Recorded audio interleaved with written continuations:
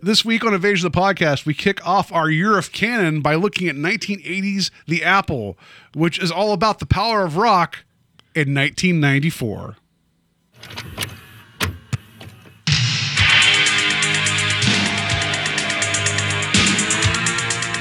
Two kids looking for a new thrill. Steve. He is the most feared and powerful warrior. And Paul. A strong-willed woman who knows what she wants and just how to get it. But this time, the thrill went too far. Their target, Cannon Films. The home of high-powered, high-voltage, motion picture entertainment. With the screen's biggest spectacles, brightest stars, and boldest lineup of explosive entertainment. We're taking motion picture excitement over the edge and your box office over the top.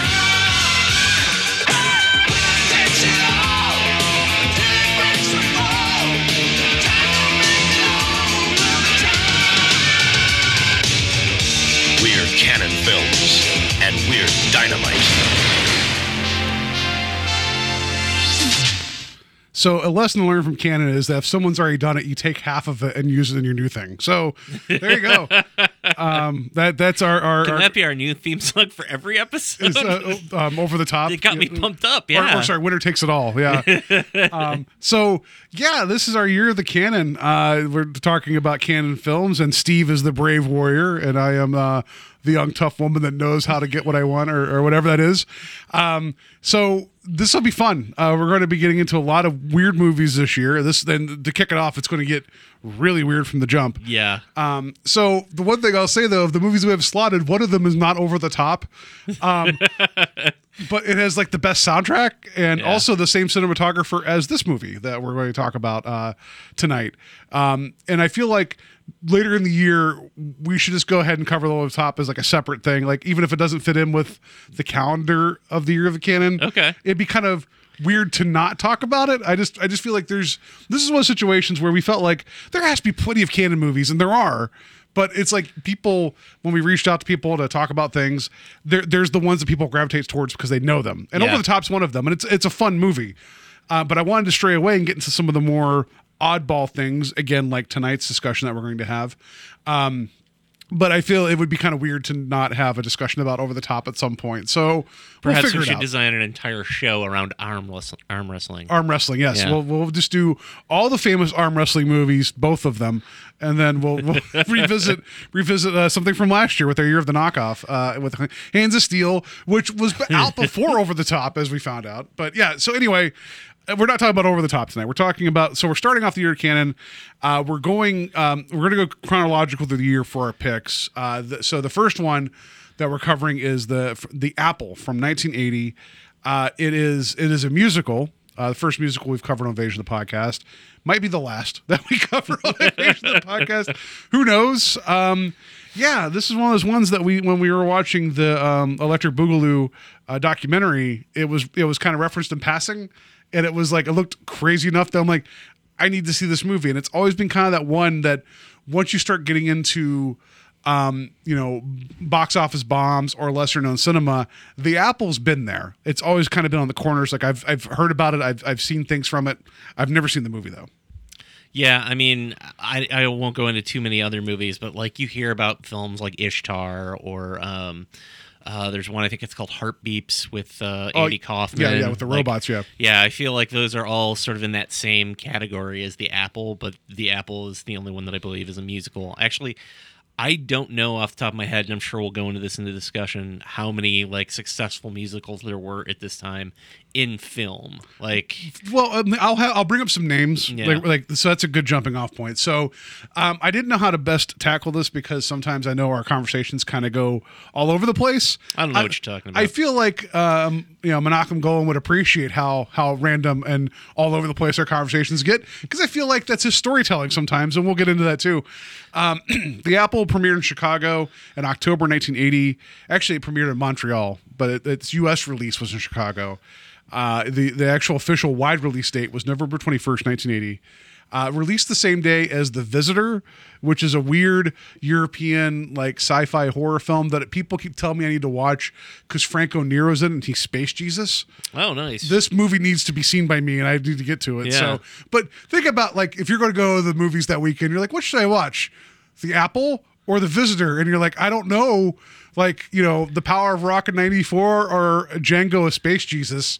There was maybe that's why The Apple didn't succeed because the box office dollar got split.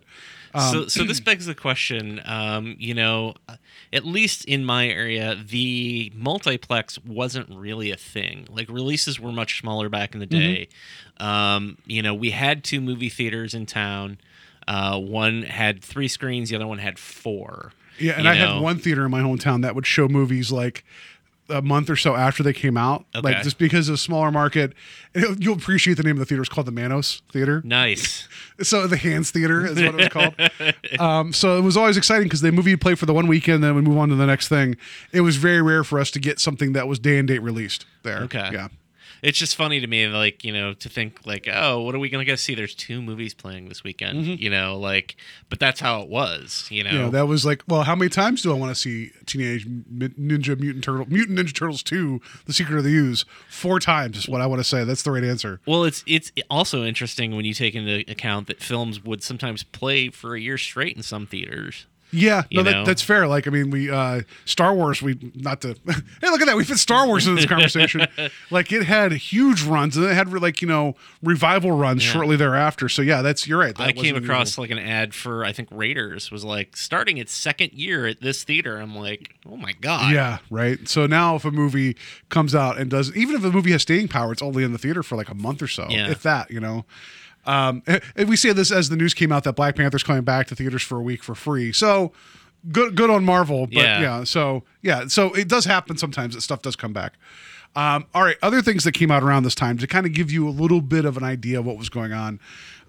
Raging Bull with Robert De Niro came out the week before The Apple. Again, I'm so bad with movies. I've not seen it. I know it's an important one. So probably pulling the critical eye and the critical dollar at that time as opposed to The Apple. Flash Gordon will come out December 5th. So it'd come out a couple weeks after The Apple. So you talk about like movies that had soundtrack or like Flash Gordon is not a musical, but it has a soundtrack by Queen. So it's butting up against it, Yeah, I would say that soundtrack's almost bigger than that movie. But oh, absolutely. Yeah. And also Popeye, which is actually a musical, came out a week after that on December 12th. So there was a lot of weird music-based films coming out within a month of that time. So just I don't know, like that. Maybe that's what it was in the air at the time. Kinda, yeah. And so number one film that weekend though was Private Benjamin with Goldie Hawn. So kind of a dramedy about her joining the army. I've seen that. I don't remember anything about it though. I haven't seen it in, I'm gonna say at least 20 years. But but I mean that just to also give you an idea there too. So number one song, because I like always kind of going out with these release dates, and this also kind of speaks to the era in which this film was released. There's a song called "Woman in Love" by Barbra Streisand that was written by Barry Gibb and one of the other Gibb brothers of the Bee Gees. So it had that post-disco kind of vibe to it. And also just a few weeks before this, Another One Bites the Dust was number one by Queen. And then the week after this would be Lady by Kenny Rogers. So a weird mishmash of the world of music and movies. And it was, definitely 1980. So we're transitioning from the excess of the 70s. I mean, well, the 80s was excess too, but it was more, you're starting to see there's a sea change coming, right? So that kind of all over the place. So it's interesting to me that Queen would have, Another One Bites the Dust, and then a movie come out like a month later that they did the entire score for, right? Yeah, right. So Queen was a big deal, right? But that's a tremendous amount of output, especially if, some artists you're lucky to get, an album in 5 years, let alone. Well, I mean, considering that like Daft Punk, when they put out the score for Tron Legacy, they hadn't released an actual studio album for a few years before that, and that took them another 2 years to release Random Access Memories after that. So yeah, you're right. Like that's a tremendous undertaking to do that. We're talking about on the subject of we're talking about the Apple. Let's talk more. Well, about Queen. So I think this is all context, right? Like yes. Queen had a flair for the dramatic, and they also had a very theatric appeal to it, right?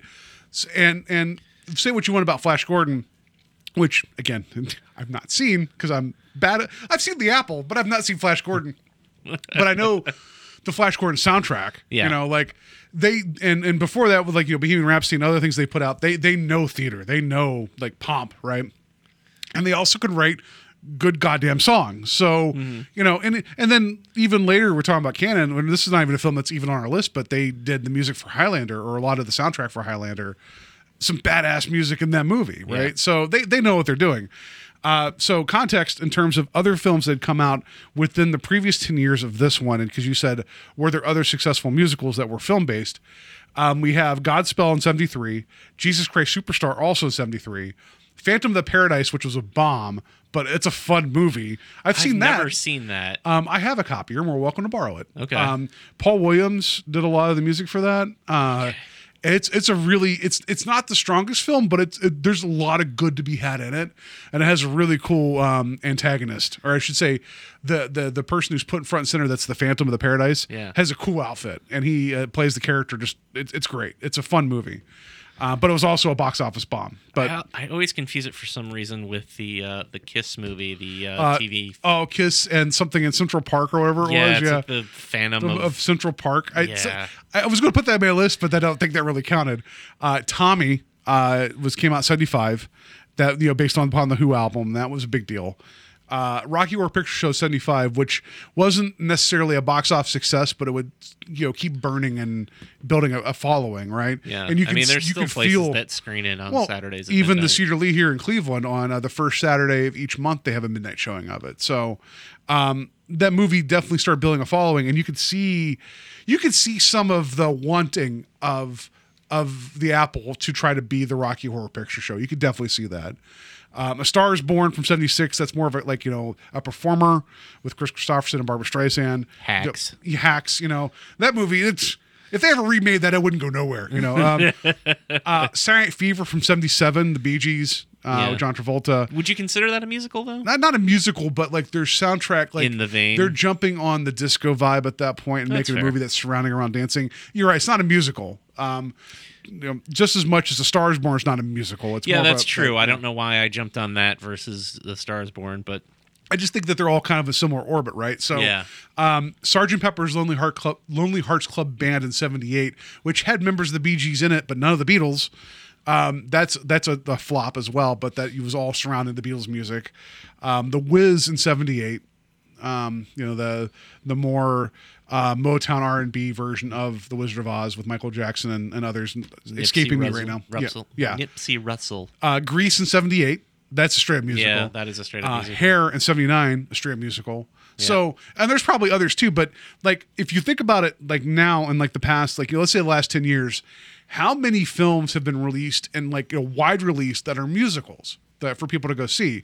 Like, and you're going to ask me, and I'm going to have no idea. I know La La Land was nominated for a lot of awards 2 years ago. Yeah. But that's kind of the outlier. Like, there's not too many straight up just musicals, like, you know, that are like, there are like The Greatest Showman came out recently with Wolverine in the lead. Yeah.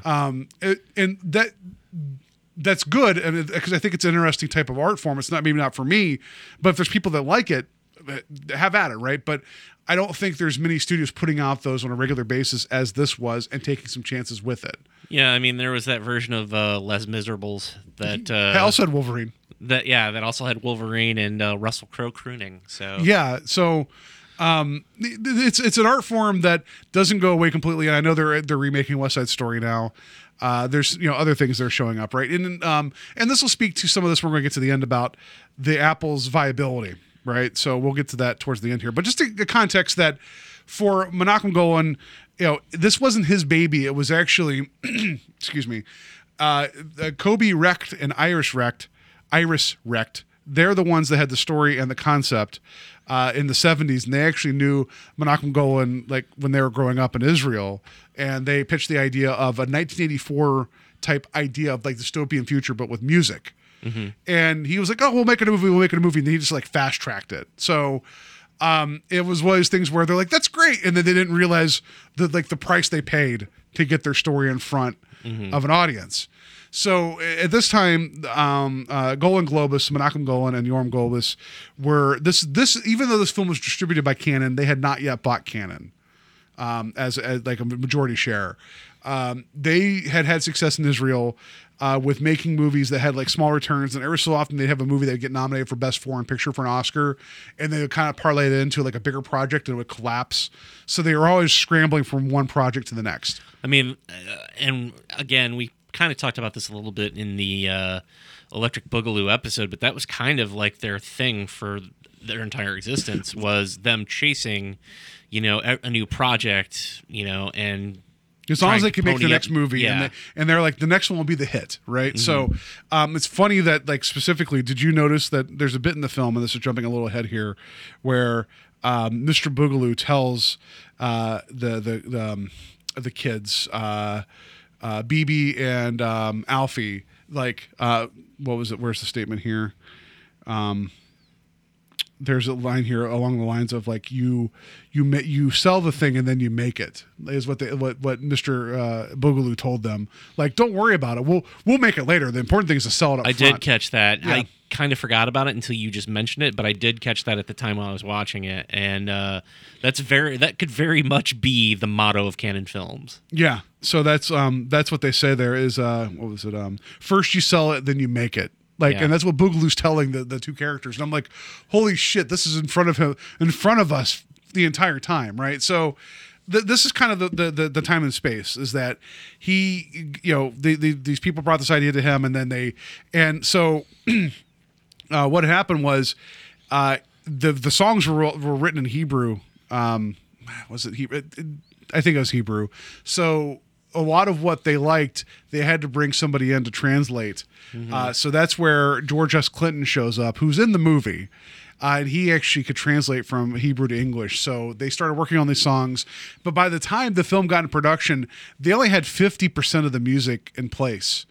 And they were already Europe shooting. I know this is kind of getting in front of the movie itself, but just to give you an idea of what we're about to talk about, the breakneck of like, we're just going to get this done. Yeah. And things weren't set in stone. So, this is setting the stage for, why not make a musical? Why not incorporate popular music?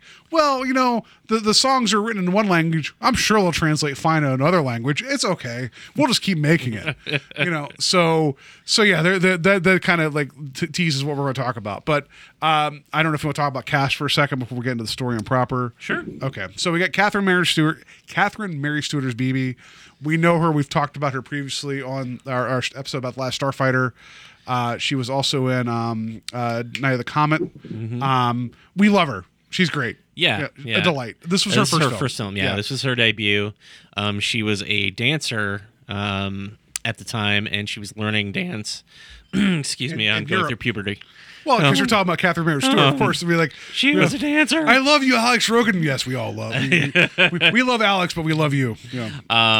But she basically found out about the audition because a bunch of other dancers were going to audition, and she kind of fell into it. Like, I don't think it was really her intent to become an actress. I think that she... No, Menachem saw her in the distance and was kind of doing like the whole like, because she was really, really attractive, like pretty face, very all American. Yeah, I mean, she's very much the girl next door. Yes.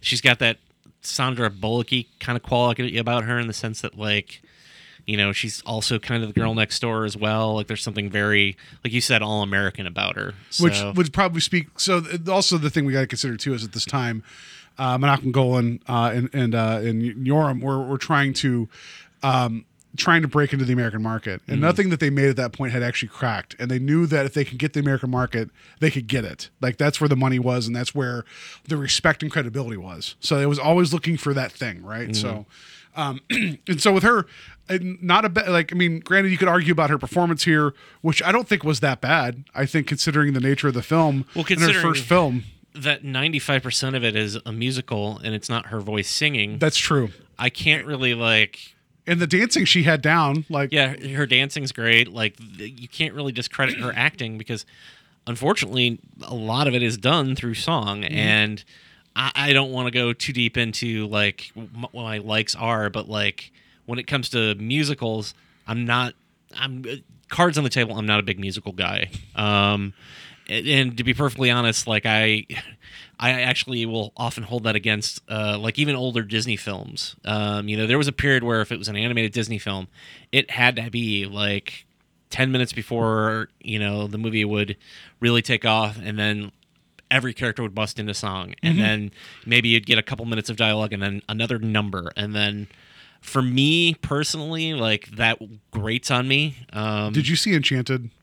The one with Amy Adams. I've not, no. You would like it kind of takes the piss out of that formula while also being a live action Disney film with songs. Okay. But it has that fun with that of like, why is all of this happening right now? It's an enjoyable bit. I think you'd like that movie. And I mean, myself, when I was in high school, being a thespian, I was actually in a couple of musicals. What musicals were you in? I was in Hello, Dolly. I was in Flower Drum Song, and then I was also part of the band that comes in at the end of the play for why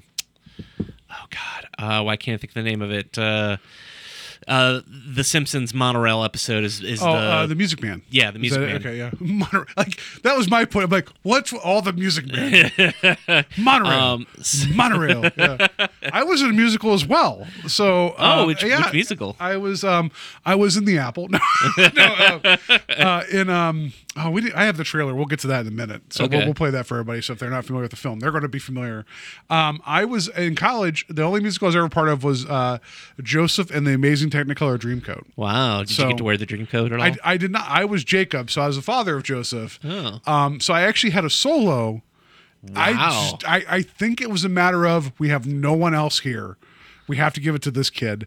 And so I had like a solo of like a couple lines, and then I would greet, Joseph. And so I have no idea if the people there heard me. I tried, and they had me dancing, and it was like I was wearing burlap pants. It was an experience. The only thing I enjoyed is that the guy who plays the Pharaoh and the musical, I don't know how familiar you are with Joseph as the musical.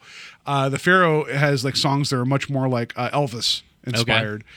And so instead of having the Pharaoh dress up like a traditional Pharaoh, we had the actor that did it. He loved Elvis and loved the kind of the whole aesthetic. He came out with the white jumpsuit and the pink scarf, and he had the big hairdo. But they also did the Egyptian headdress. Oh, okay. So it was fun because when we had him come out, he had a sarcophagus he'd come out of, but it was on these risers and it wasn't exactly the most stable. And so I doubled as Jacob and a Egyptian guard because that's how small our group was. Oh. And so we as Doug, Egyptian guard looks familiar. yeah, it's like, well, he's wearing the same burlap pants. So Doug, who played the character of Pharaoh, was in the sarcophagus, and I'd hear him talking. He'd just be like, guys, I don't know how I feel about this. And I was like, he's talking about, he's like, if I tip backwards, and I just told him while he was in the sarcophagus, I was like, listen, I know what the headline will be. Dead guy found in coffin. And it got real quiet, and all I heard Doug say, you think you're funny, don't you? So that was my musical experience. That was your musical experience. Yeah. Well, I guess my point that I'm making is that I'm not the guy that you go to for your, your musical trivia or, somebody who's going to be like first in line at the theater. Like my wife likes musicals. I mentioned last year we saw Hamilton. See, that sounds like that's actually a really good show. It's a great show, and my wife is going to see it. I got her a ticket for Christmas to see it in Chicago. I'm going with her, but I'm not going to the show. Not because I wouldn't want to, just because I'm like. Well, with your experience, I'm sure you'd be like, I could do it better. That's probably. It was more about the ticket price and that's fair. Me getting enough out of said show to really justify the price of the ticket. So I'll probably be at a bar near the theater while she's watching Hamilton. You'll be spinning Hamiltons while she's watching Hamilton. Yeah. But and it's not that I dislike the show. I do think it's a phenomenal show, and it's really well done. And obviously, if you get a chance, the tunes are catchy. But I'm just not that guy that you normally would think of or associate with musicals. And yeah, me too. Like very, very much smaller scale. I paid. There was a local, actually high school group of people that did Avenue Q.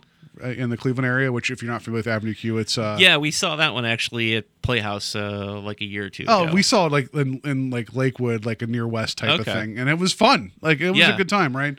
I can get behind that. So yeah, my knowledge of musicals and my appreciation of musicals are very not great. You know, so I mean, I believe one of the songs in Avenue Q is "The Internet is for Porn," so like, it's my kind of musical. Yeah, me so, too. Right? Yeah, and then like South Park, the film is a musical. Yeah. Team America, in a lot of ways, is a musical. So there's things I can appreciate and get behind. You know, so but yeah, we talk about so. Yeah, Catherine Mary Stewart, she didn't do the singing in this. She does have a singing voice. I guess she used it in other films, but it wasn't just for this. So Mary Hyland, just to give credit, was the voice of BB as singing. George Gilmore is Alfie, his only film, and he just kind of disappeared into obscurity. Like he was the bohunk that was like, I don't know, whatever. Grace Kennedy was Pandy. She was the one half of the band at the beginning that she ends up having that song later that is all about sex. That's very overt. I still don't get it. With the weird character turn that doesn't explain anything. Yeah. She has 5 credits in terms of acting. 1 episode of Magnum PI, so credit there. Nice. Alan Love was Dandy. He was the British stand-in, like heartthrob guy. That was the other half of that band. 3 acting credits. Made an appearance as himself in Rockula. So gotta check that out. Josh Ackland was the hippie leader / Mr. Tops. We'll get to his Mr. Tops later. He's probably the most well-known of all these guys. Just very established, like, you know, British actor. He was in K-19, The Widowmaker, and The Hunt for October. So both Harrison Ford submarine movies. I don't know why that is a thing. He was in the Mighty Ducks films, which I've not seen. And Bill and Ted's Bogus Journey, Lethal Weapon 2. Oh my God! I just realized who he Did is. you just wake up? Did you fall asleep as I was talking? No. I'm like, You have sleep apnea. You're just like...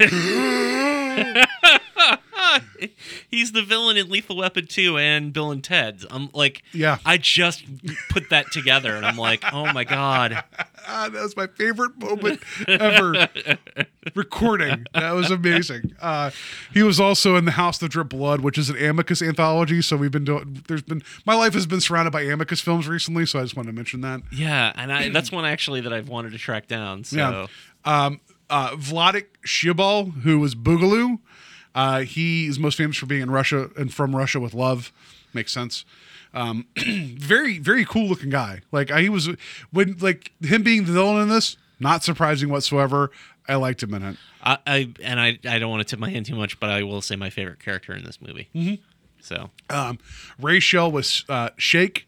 He was the right hand man of Boogaloo that had the diamonds on his teeth or the gems. Not much else, but I just like he has charisma, so it's surprising that he didn't do much else. Yeah, I liked his character as well because he was so like I don't know, like not he was catty at times in a fun way. I liked his presence. Yeah. Miriam Margolis is the landlady. I just want to mention her because she got weirdly sexually assaulted in the film by Alfie, but she also has a pretty big career. She's in the Harry Potter films. Oh, really? She is Professor Pomona Sprout. Whatever that is. I haven't watched them. I saw the first one, but she's in a lot of them. So it isn't like she's like a prominent one of the teachers of Hogwarts. And she was one of the dental nurses or the dental nurse in Little Shop of Horrors. Like I thought that's great. as in like the remake, or Yeah, the as original? as in the musical of Little Shop of Horrors with Steve Martin and Rick Moranis. Which, again, how do you feel about that? I love Little Shop of Horrors. I think that's a fun movie. I haven't seen it in a very long time. You know, I don't have strong opinions on it. I would need to sit down You and need to watch rewatch it again. It's wonderful, and Steve Martin in that is the dentist. Yeah. is great. I mean, the thing that I remember most about that is Bill Murray's scene where he goes in. Yeah. Yeah, that's great. So she was in that, and she also has done some of the Seth MacFarlane shows. She's been a Family Guy, American Dad, all that stuff. So still working. She's still doing things. George S. Clinton, which was mentioned, he played Joe Pittman, who was the reporter in the film. We should also point out the fact that It's not the same George Clinton. Yeah. He's not a member of the Parliament. Funkadelic. Yeah. So he's mainly known as a composer. Yeah. So I just want to bring this up. He has 97 composer credits. Wow. He's still working. He's most known. His probably most famous is Austin Powers, the original Man of Mystery, the first film. Okay. But look, like, so I'm going to name some stuff that he's done. You're going to be like, oh, so he did some composing for Mortal Kombat, the film. Mortal Kombat. Didn't do that part. Oh. But it's like, what else did he do here? He Austin Powers Spy Shagged Me. I'm sure there's some themes there. 3,000 Miles to Graceland. Not a memorable movie by any stretch. Santa Claus 2. Electric Boogaloo. Big Mama's House 2, The Santa Claus 3, The Escape Clause. What else? The Love Guru, Harold and Kumar Escape from Guantanamo Bay. So like this guy, like he has a career composing, but it's like they're like, oh, we need somebody for this film. Well, no one else is available. We're gonna get George S. Clinton. Whatever. I mean, dude's making a living making music, right? Like, for goodness sakes, like when we talked about From Beyond, there's the composer for that. I don't remember that guy's name, but he was very happy to make music for those, like, that level of movie, you know? So good on him. The Astronaut's Wife, like, he's done Black Dog. Is that the Patrick Swayze film, Black Dog? I think it is. With the trucker. Ex-truck driver Jack Cruz, Patrick Swayze, has just been released from prison for vehicular manslaughter involving a truck, I'm sure, after losing control and hitting a stranded motorist. Is there any arm wrestling in that movie? Because maybe we could fit it into an episode. He's hunting down Lincoln Hawks. So you can see, he went on to do stuff, right? So that's cool. And he actually wrote, with translating the lyrics, he wrote a lot of the actual lyrics for the film The Apple. And that's the last person I've listed. I'm sure there's all these other people that are in it, but whatever. So, that's your cast. Menachem Golan, we're going to talk about a lot, I'm sure, as we go forward. Yeah. So, Steve, what's The Apple about?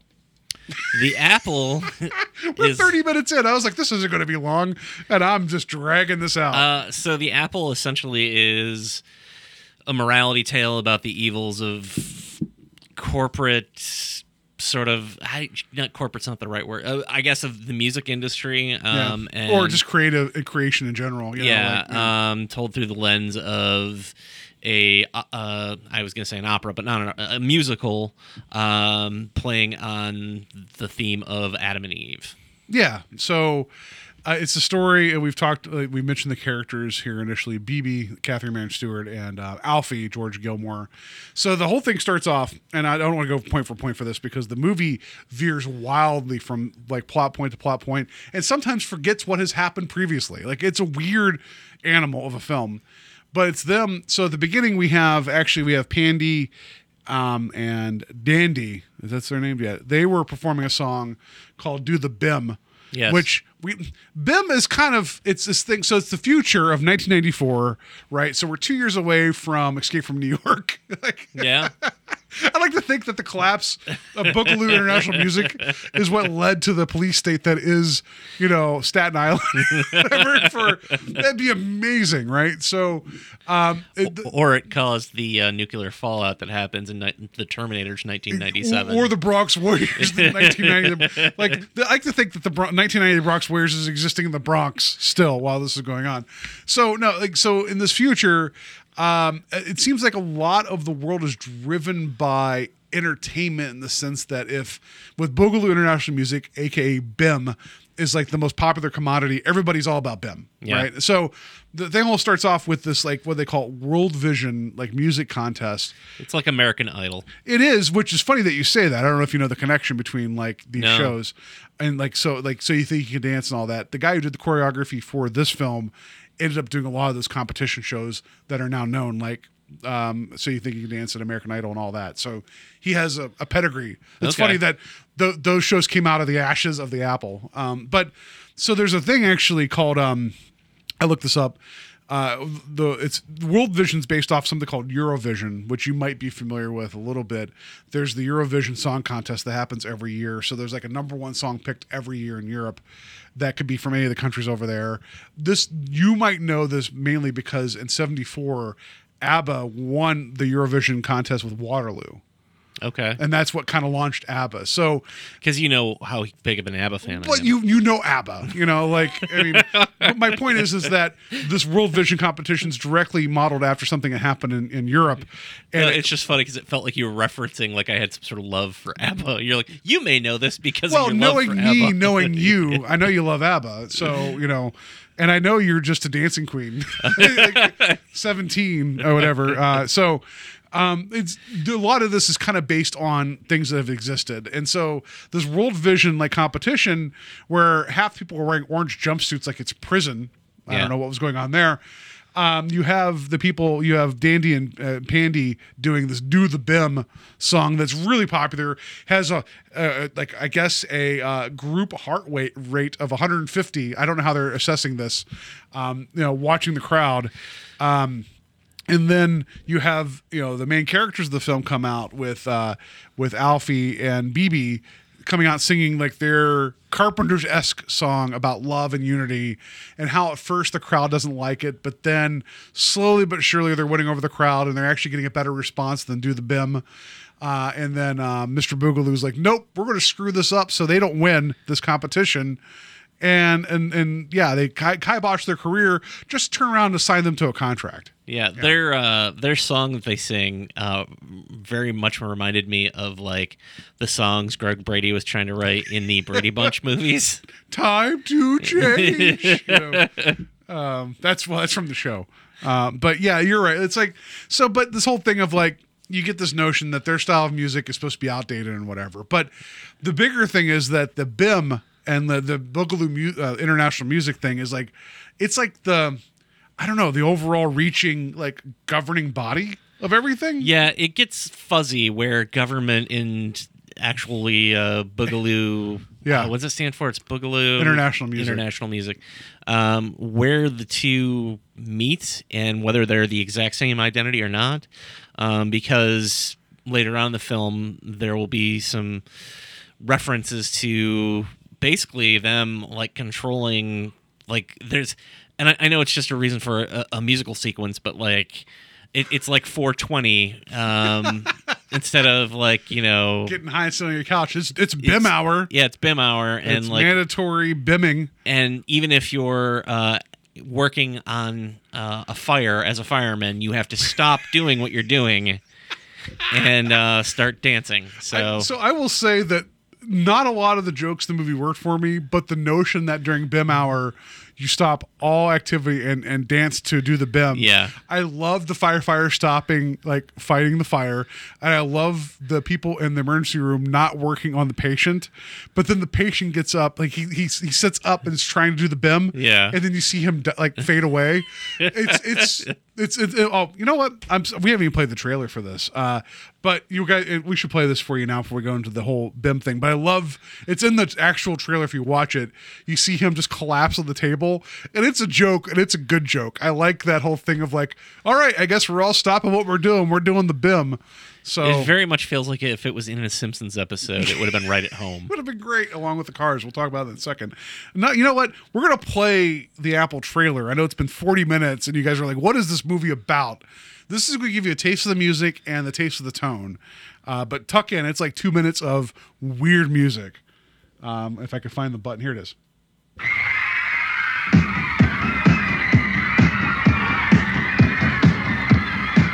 In 1994, the world is controlled by one power.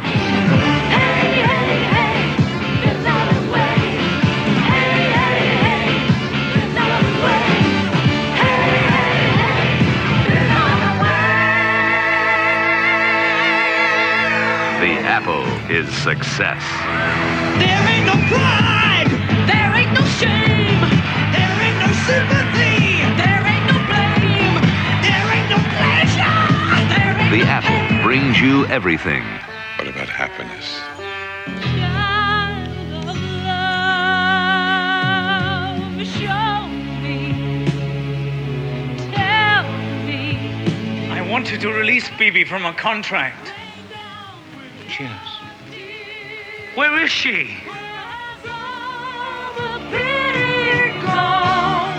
I stand alone. I stand alone. The apple is the temptation. Taste it! Taste it! The apple is the experience. Take the apple! Whoa! Praise the apple! Whoa! Yeah, yeah, yeah,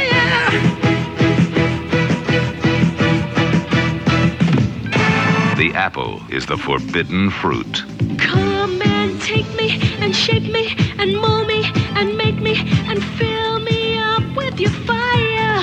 Come do anything to me. Your little heart desires. I've never been so high in my life.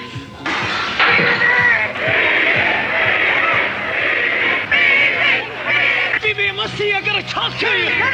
The apple takes your soul. New York out to LA. Everybody does it her way. Popping power by the hour. Speed.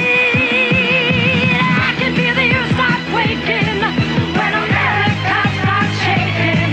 Popping power by the hour. Speed.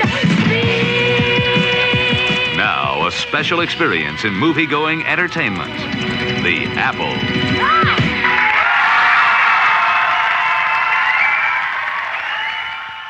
Wasn't it worth the 40-minute wait just to get there? I think it is a special movie-going experience. So how do we? So the big conflict of the whole story is that with this BIM-driven future, where you even find out like there's like mandatory BIM workout, like listening to the music, and that Boogaloo International Music runs the world in a way. Yes. That there's even a thing where like early in the film, Mr. Boogaloo, again, we mentioned that was by, what did I called him? Cut rate. What did I call him before Peter the show? Cushing? Yeah. He looks like kind of cut rate Peter Cushing. And that's not an insult. Like he looks like in passing, if you would like close one eye and cover the other, it's like, that's Peter Cushing. And you can tell that he knows what kind of movie he was in, and I loved him in it, but he also looks like a younger Mr. Burns. Like, Yeah. That's totally fair. So the whole thing is that after crushing, the competition, he ends up trying to sign BB and Alfie to a contract, and BB is like starstruck and enamored by all this, and Alfie he has a vision of hell that it's like, this is, if we sign this contract, we're signing over our lives, and taking a bite of the apple, and so it becomes a story, it gets weird, where it's BB off to this like super success of being a BIM star, and Alfie like living in like a almost a homeless shelter, aka the landwoman's apartment. Like, I don't know what was going on with the landlady, but he was there. He groped her weirdly. She gave him soup. It was odd. Like suddenly and aggressively groping. I don't know what was going on with that. We're watching almost like, and she was like, "Oh, I'm okay with this." It's like, well, I mean, if you're okay with it, I guess it's okay. I don't know, but maybe she had like the same deal as I hate when I bring up a point and then can't think of what I was going to say. In Kingpin, Woody Harrelson's character with the landlady. Yeah. It's like, you don't have the rent for me, yeah. I don't want to think about that, but yeah. So then it becomes this whole thing of like, it's a parallel story between like Alfie, he still has integrity as an artist, and BB has sold out, but she's a pop star, and the influence of Boogaloo and the corrupting influence and his control. That all sounds like that makes sense, but the movie just kind of shifts back and forth. And then, as weird as it is, it gets even weirder in like the last 10 minutes, and then it ends. Well, I think what's interesting is that I'm never quite sure what the conflict's supposed to be for Baby, because she seems to be enjoying all of it. There's never a moment that like she pines for Alfie like sporadically and without like just like it just happens. Yeah. And when I think of similar tales, like usually when somebody signs over their soul, like there's consequences for it. Like what she's experiencing doesn't seem like, it's not like there's anything hellish happening to her other than like she's super popular and famous. And so there's the song was How to Be a Master that's sung by Mr. Boogaloo. It's more It's not a great song, but that's probably the most effective storytelling in the film, because it's him talking about how he manipulates and knows how to be a master, while you see BB going through her regiment to become a pop star. And it's actually, say what you want about Menachem Golan as as a storyteller, he had some functional film ideas. Like he could direct certain scenes and get some points across. And it might just be the editor stringing it all together, but he set up some interesting ideas in that segment of her doing the dance studio stuff, her working out and doing the crunches while Mr. Boogaloo and Pandy and Dandy are all on the exercise bikes. Yeah. There's some fun stuff to be had there. And it's the song goes through as him talking about being the master while they're in the recording studio. I liked that sequence. Well, the point that I'm making is that I don't know that for her arc, it really I never get the sense of, other than pining for Elfie, there's never really anything. There's no point where you would expect the story to be oh, you're all used up. We're kicking you to the side for the new hotness, the new bimness. Yeah. We never get that with her. Her rise to fame is it's so immediate. Yes. That it is oh, all right then. They go from signing the contract, because that's the joke. We talked about that earlier, where before she even signed the contract, they were already doing costume fitting. They already had a tour in place, and they're we haven't even recorded the album. It's don't worry, we'll make it later. It's all a joke, but it all kind of feels right in the sense of how the stuff kind of happens. Yeah. And I imagine that's how boy bands came to arise in the late 80s. Well, no kidding. You're that's the truth, right? Yeah. There's a lot of that where it's we have the image, we just got to find the right face to do it, right? So, well, actually, even before that, little personal information about me. Even though I've talked about I'm into heavy metal and Metallica and stuff like that, I grew up. I was into the Monkees. And that's talk actually about very much, prepackaged that was literally them going and finding four guys and being hey, we're making a television show that's going to have music in it, and we're going to prepackage this, and kids are going to eat it up. Do you remember the movie That Thing You Do? Yeah. So the band in that was called The Wonders, or The Oneaters. That had what's his name? Guy who's in all Tom Hanks. Tom Hanks is the director, but he was also the A&R guy, right? The guy who's behind signing the band.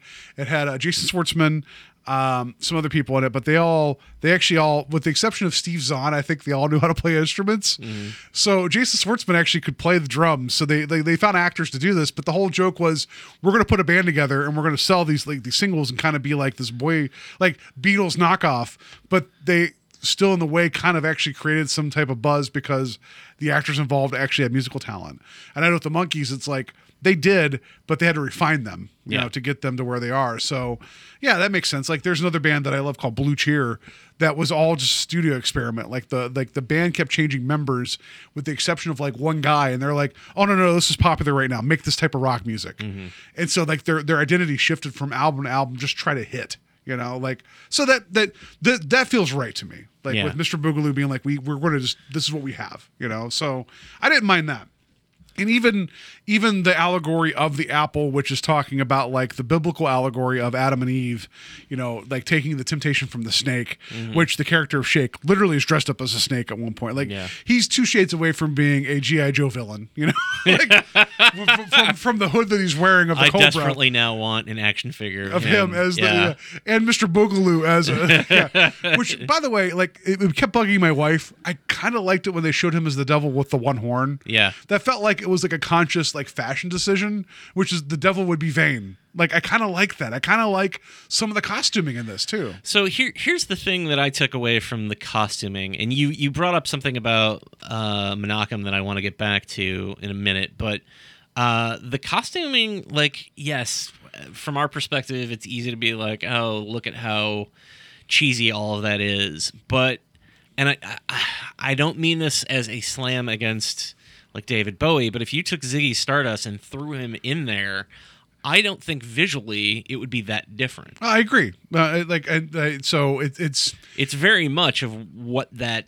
I feel like the people that brought they brought what they could to this production. Yeah. So in terms of costuming, they're so spoiler, I ended up buying a Blu-ray copy of this movie because it's just not available to find the stream. Yeah. So I let Steve borrow it, and he's probably like, you owe me money. I'd be like, but no, I let you borrow it for free.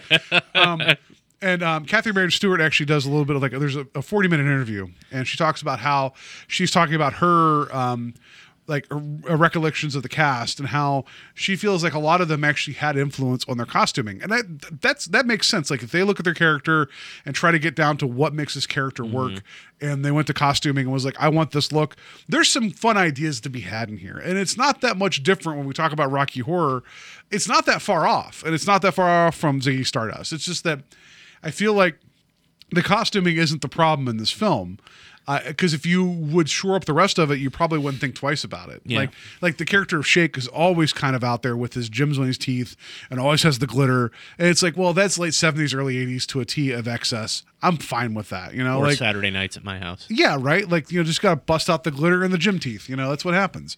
But and even with with Mr. Boogaloo being the devil, like I was okay with all of that. Yeah. And that's fine. But so the imagery is okay. You get the notion that this is supposed to be like, if you take a bite from the apple, you will get all the knowledge, but you'll also get the burden and consequence, which you said BB doesn't really get that. She doesn't. No. And so I agree. Like she doesn't really The narrative suffer. falls flat in that sense. It does. Alfie's kind of kicked to the curb because he's the one to stand up to it. But he doesn't bite the apple, but he's the one that suffers the consequence of it. But whatever. It's loosely based, and so there's a lot of this that was probably more intact before Menachem Golan got a hold of it and actually, started changing it, because he always wanted to inject more comedy into it and more, I don't know, what he would think would appeal to American audiences, like you said. So even the people that wrote the original story said that they felt like it was going in kind of a corny direction. Mm-hmm. They're probably right, but they were still involved in the production for the most part. They were constantly battling him for tone and content, and they felt that they had a kindred spirit with George S. Clinton because they felt like at least he knew songwriting, so they could at least have a conversation about songs, because there's actually a number of songs that were developed for this that were not included in the film because of either they weren't shot or they were shot and the sequences were so poorly done that they weren't included in the film. I don't know how much you've read about that whole thing. Because I have some doozies. I want to drop some knowledge bombs on you later. You're going to laugh your ass off about. I did. I mean, I did a little bit of research, but in my head, I've been trying to frame the conversation as far as like, okay, so just to take a step backwards, with our episode last week discussing our revisiting of The Shining, we both came out of it of like, oh, it's a masterfully made film that doesn't appeal to either of us. At least that's where I feel like we landed. How dare you quote me correctly on how I feel about something? But, looking at this film, and this is the point I wanted to make about Golan, is that, there's nothing that I can point to, at least visually or in the sense of like, okay, so the film itself has choreography. It's got scenes with large groups of extras. It's got scope. It's very cinematic. Some of the camera movements are really nice. Right. I like some of the sequencing. And it's like, how do I think there's an interesting conversation, and the more we dig into either lesser known movies or even when we revisit movies like The Shining that just didn't hit us in the way that it hits other people, I think it's an interesting conversation to say, well, what's good and what's bad? Like what, because it's not like it's a poorly directed film. Like there's and maybe it's like you said, editing. Maybe it's he had a cinematographer. Maybe there's enough people there to kind of shore up what might have been his shortcomings. But again, like there's nothing that I can really say, like as far as it's a very cinematic musical. Like it does what it says in the sense that it's a movie. And I think of somebody like Kevin Smith's first film, Clerks. He always talks about like, oh, that movie looks like garbage, da da da. And I know that it's self-effacing jokes, and But that's part of the charm of that movie is the way it looks. Yeah, it's shaggy. Yeah. But it's like, but he was able to take, like, the comedy of it still works because the dialogue and interaction. Right. I mean, but that's it's the very strength of much the a film. stationary, just shot for shot, reaction, move on. And that, but still kind of like the writing elevated that film. Right. So you're right. Like, he learned a lot from it. Like, what's your favorite Kevin Smith film? It's Chasing Amy. Dogma for me. I Okay. feel like Dogma is his most complete, and it's also reaching for the brass ring, and I think it grabs it. Chasing Amy's really good. Like, don't get me wrong. I think it's just it's his most, like, probably true to self movie he's made. But Dogma, it's like, it's a ridiculous concept, and I think he pulls it off well. Yeah. and it's the most confident I've seen him as a filmmaker. But when I look at, the film, The Apple, I should say, when I look at The Apple, there was nothing really there that I could, like, grasp onto and, point to it like, this shot is poorly lit, or, half of it's out of focus, or, like, again, there could be a lot of other parties who are more talented than he was that may be covering for whatever his shortcomings are. But as a director, I can't really fault him. He may not be a good writer, and maybe because he did do a rewrite of the script, or he did another draft of it after the two finished it, was my understanding. And, perhaps he just wasn't good at, like, constructing narrative, but, like, technically, I guess is the best way to put it. Yeah, I mean, he had to be reined in. There was a gentleman, I don't have his name in the notes here, but there was somebody that was supposed to be like the intermediate between him and the people that created the story of Kobe Recht and Irish Recht, this person, I forget their name, it fails me, I'm sorry. I have so many notes, but that's not the one person. He started souring with Menachem's, like, relationship on set, and there was a bit where he said, "Hey, that's out of focus," and they almost got into a fist fight. Wow. Like, there's a whole bit where it's like, but overall, Menachem Golan had made so many movies to this point that, like, film, no matter what you could say about this, film is an expensive medium to shoot on. Yeah. So you have to know how to get through a scene. So with that being said, though, with the way this movie takes a hard right turn in the last 10 minutes of what happens. Yes. In terms of this is a very much a biblical allegory. You have the devil tempting BB and all this, and then there's a whole thing where she ends up meeting with Alfie later amongst a hippie camp with, like, the king of hippies, which they're hippies, kinda. I feel like someone described hippies to Menachem Golan. He was like, sure, they're around fires that will not be put out in a park. Like, it's this weird. Did you notice that when all the people left, it's like, someone should put out this fires. That's bad. That's a bad idea. But then, like, they're visited by Mr. Tops, who is God himself. And it's the rapture, in essence, that he saves the good people, the hippies, and he carries them off.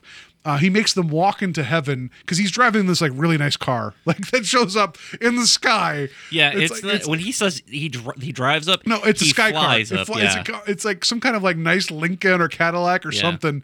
And God walks out of it, Mr. Tops, God, and he's like, "You've all done good. Let's go." And it's like there's no precedent in the film for Mr. Tops showing up, and like until 5 seconds before, where Alfie's like, "Mr. Tops is coming." It's like, you've not talked about Mr. Tops this entire time.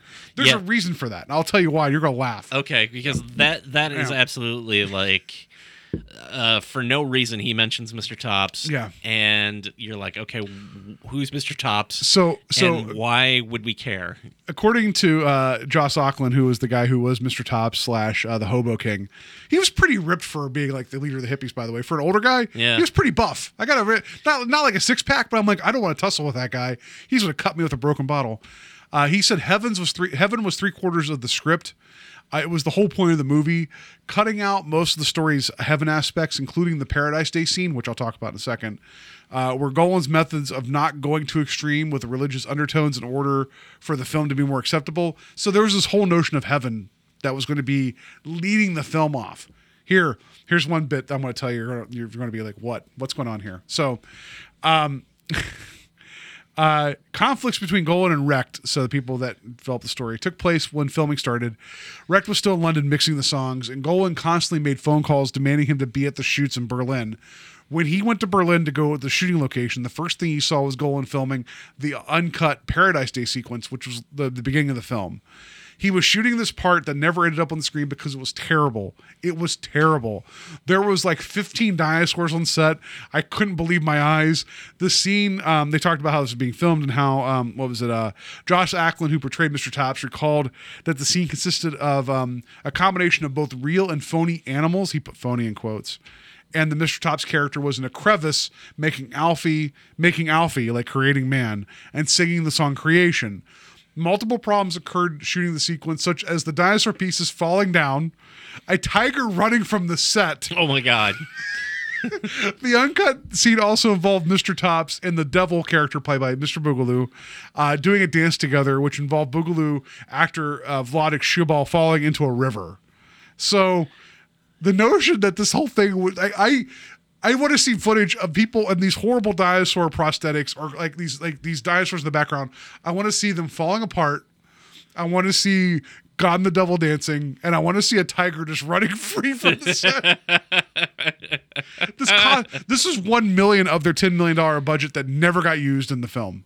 Wow. And it's one of those things that had the song been at the beginning, it may have informed the end of the film. Yeah. But it's not there because it was unusable. Oh, man. I take back everything that I said, apparently. About... Where'd the tiger go? There's a tiger that was loose in Europe that they just never found. So I just thought you might appreciate that. So I know we're kind of jumping around the story. What did you think of the aesthetic of 1994, the future? So, it was interesting, and I mentioned this on our Facebook page, but the design of all the vehicles felt very much similar to the episode of The Simpsons where Homer finds out he's got a brother, Herbert Powell of Powell Motors, who designs cars and lets Homer design a car. The Homer. And it looks like literally all the cars were designed by Homer Simpson. And what I think is interesting about it is that, like, if you look at the design of the cars, like, it was like somebody was like, here's some money, go buy some crap and throw it on a car. And, like, there are horns for no reason. All the cars have bubbles, like bubble domes, which, I mean, if you guys had bothered to look at the blog I posted for the Year of the Knockoff for the film, the New Warrior, not New Warriors, Warriors of the Wasteland. All the cars there had bubble tops. Okay. And that wasn't released too far after this, before this film. I feel like it's a European vision of what happened in the future, that every car had to have a bubble roof. Because I was watching this, I was like, holy crap. So everything had bubbles. They had like extra angles and handles.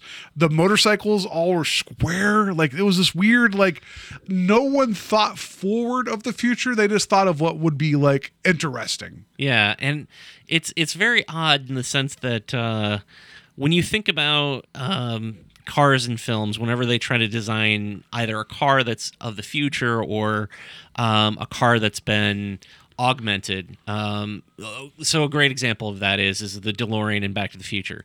Like, the changes that are made to the car make sense because you're like, oh, it's a time machine. That's what it looks like. Yeah, and it's a car from '84 that just has tech attached to it. Right.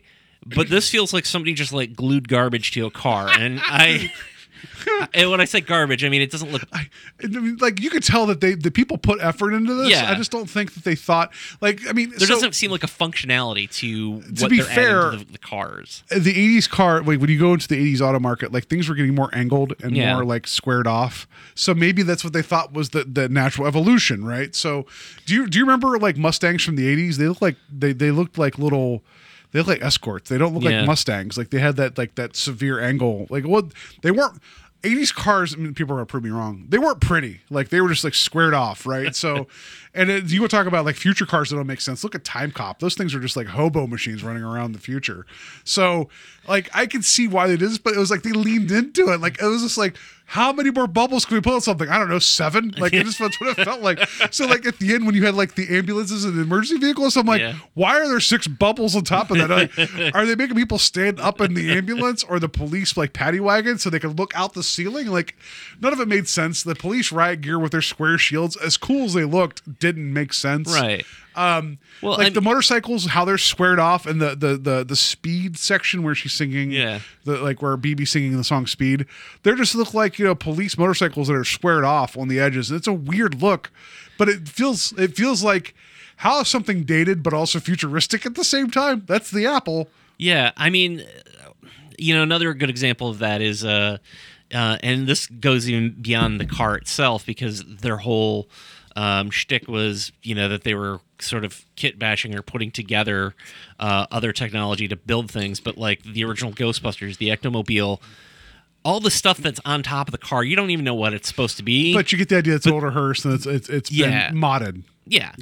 And same with like their proton packs, and like even the headpiece that Rick Moranis wears at one point where they're scanning his head is literally a colander with wires attached to it, but you buy it. Like there's a functionality to it that you can like almost buy that reality, and I feel like that's what's lacking, at least in those designs in the Apple. Yeah, it is. It's like there's something about it that I love, but I also despise. Right. Like it's because watching the movie, it was just like it's like these cars are so amazing, but it's like they don't make any sense. They don't make sense at all. Yeah. It's almost like if somebody was like, "Hey, draw me or like giving a piece of paper to like a 5-year-old and saying, "Draw me a car." You get the Homer. That's what you get. Side note, I have a tiny Homer Matchbox car at my desk at work. Like it's amazing. Like they actually released as a Matchbox. Nice. So I have a Homer. So I have half the cars from the Apple at my desk. So that's interesting. And then also there's this whole notion that BIM isn't just a music thing. It's also like a way of life. There's this whole thing like at the beginning where I really thought that was Biff. That was like the marketing manager. It looked a little bit like Biff from Back to the Future, where it's like we need merch, and he was like, "What about glasses?" It's like, but they're just like weird triangle glasses. They don't have anything about the word BIM on them, but they're BIM glasses. Okay, then you got to do all this BIM stuff, and then there's BIM marks, which are these little triangles of like reflective like material that you have to wear on your forehead or your cheek, which you guys can't see right now. I made Steve a BIM mark. He's putting on his forehead. I have one on my cheek right now. So whatever, we're wearing BIM marks. And if you don't have a BIM mark visible in public, you get a ticket. Like yeah. And what's weird too is that because like, Alfie didn't get he got a ticket because he wasn't wearing a BIM mark. What's weird about that too is that you get them at the post office. Like you're supposed to go and buy stamps and your BIM marks. And your BIM marks. So it's this whole thing where it's like it looks like BIM is like totalitarian, like, but at the same time it's I don't know. It's this whole. It's one of those things where you feel like Menachem, like trying to tell the story, had this idea in his head. Yeah, and then he was trying to tell it, but because the pieces that they shot that weren't usable, or he had a story in his head that didn't. Maybe it didn't quite make sense, but it was his vision. He just put it out there because there's things in this film where you feel like there's thought put here. I don't know what that thought is, but it's there. Yeah. And it's an oddball thing. Like, I don't know. Like it's like, and then also like the fluid sexuality that goes through the whole movie. Like, again, it's a musical. You can tell the story that you want to make, but it's like the beginning. BB's like seduced by what's his name? I don't know, the one British guy. And I really thought that was the end relationship with her and Alfie, but somehow they're still a couple. Like in the next scene, like all right, that doesn't make sense, but it's 1984. Maybe things are different. I don't know, but. And then later, the whole orgy song scene. Yeah, and what I don't understand about that is like I don't understand its purpose in the film. Like, but the early part or the orgy part? The orgy part, because it's Alfie who's seduced. Yeah, so Alfie tries to come back. He has in his head that he needs to rescue BB from this contract from Boogaloo. So he goes in to try to like rescue her, like this ivory tower type situation, and he's drugged. And he starts tripping out and having distorted, like, which, by the way, that was creepy. Like, the way they shot the whole distorted, like, viewpoint of him, that worked. I thought that was really effective. But then it becomes this whole, like, thing where Pandy is seducing him, and she has this whole song that she has, and they end up just having sex on the bed, but, like, there's, like, 8 other beds, and people just, like, you know what's going on. They're all wearing the title of the song is "I'm Coming for You." I don't know what that means, but that's the name of the song. But again, narratively, like it doesn't really do anything for the story. Like, he gets seduced by her, and then his big plan is he goes to find BB after that. And BB's with Dandy. Yeah, and for some reason I guess she's been drugged as well. She doesn't recognize him. I don't know why. But then his plan after that is like, I'm just going to go leave and live with some hippies. Yeah, but so then, like, immediately right after that, Pandy feels remorse. Yeah. And then at first I thought it was her just trying to drive a wedge between her and BB to show, like, oh, whatever. But then it's like she honestly felt bad that she had sex with BB's boyfriend the night before. And they have this whole emotional song. And I'm like, oh, like the entire time I'm like, she's playing this whole angle. Yeah. Nope, she felt remorse. It doesn't make sense. It's not set up. And then, because at the point there's a duet between her, like she's singing like this balcony, and then BB's like walking through like Central Park, Hobotown, and they're like singing, like they're trading off like verses. Yeah. And it's like, and I started the lyric of like, and we slept with the same guy. I didn't say slept with, because lyrically I had to go with the F word. And it's like, well, all right, well, I guess you guys are Eskimo sisters. It's fine. But it just felt like there was a weird thing that just happened. And it was like, but then BB's like upset, but like Alfie also, I don't know. It's like everybody slept with everybody. It just felt like, I think the scoreboard's been scrubbed. You just start over again. Like, I don't know. Yeah. And what's more interesting too is that like once BB returns to Hobotown and like that should be the name of the movie, not the apple. BB comes to Hobotown, the musical. We then cut forward like a year. Yeah, but it doesn't say that. It doesn't, like, no. The only way you know that is because Alfie has a beard, and they have a kid, and that kid is older than a year. Yeah. And it's like, what? But the one thing I'll appreciate is they're singing this Child of Light song.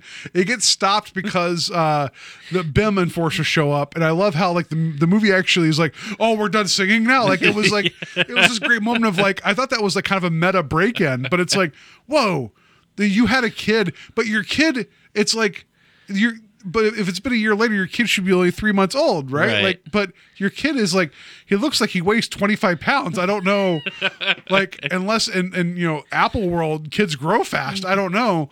But then it's like, it suddenly takes that turn, and then that's whenever they're like, oh, we got to arrest you because you owe BIM $10 million for reasons. And then Alfie's like, Mr. Tops is coming. And then God shows up in his space Cadillac, and they all walk away, and that's the end of the movie. Like, it doesn't make sense. Like, a quarter of the way through the film, I had to pause it because I had to use the restroom because it was so exciting that all my being, just I just couldn't take it, you know. I looked at my wife, and I was like, you know, this isn't great, but I don't know when the wheels are going to fall off, and I hope the wheels don't fall off. The wheels fell off. Like, it goes to this point. It's like, okay, they're just trying to reach an emotional climax, and it's like 10 minutes, and we're done with the end of the movie. Like, it just stops, and it's like bizarre. Like, and not that I'm saying I was having a good time, but I could appreciate what they were doing until that point where it's like, all right, I guess the movie's over. We're done. Good night. Like, it's what it felt like to me. You know, I keep referencing The Simpsons, but it feels a little bit like the Poochie episode. It does. Where it's suddenly like, I have to go back to my own planet now. Yeah. It just abruptly ends. Yeah. But, you know, on the subject, and then one of the things that we really haven't talked about is the music. Like, you know, how did you feel about the music? Because I was expecting something far worse, I'll put it that way. No, because the first opening sequence of Do the BIM, which, I mean, spoiler, I'm just going to throw this out here, you guys, so. You know why they are called spoilers. You might have to do the BIM at the end of the episode. So, as dumb as the lyrics are, which again, it's a problem with translation, that music was kind of great. Like, it kind of was all about that. The whole like kind of doo-woppy seduction song in the garden area at the beginning with BB and Alan Ladd, the British guy, that wasn't bad. The Bite the Apple. Yeah, the bit before when he's offering her the drugs and he kisses her and he's trying to drive a wedge between him and Alfie. That wasn't a bad song. The Bite the Apple, kind of weird, but I get it, you know? Like, I liked it because it was so insane. Like, there's literally a point where, for no reason at all, he's like, and maybe there's a vampire. And then a vampire just shows up. It's like, all right, I guess that's... I guess. Yeah, sure. You couldn't find another word to rhyme. Yeah, so. right. So that one, it was just fun because, like, they leaned into it so much. Yeah.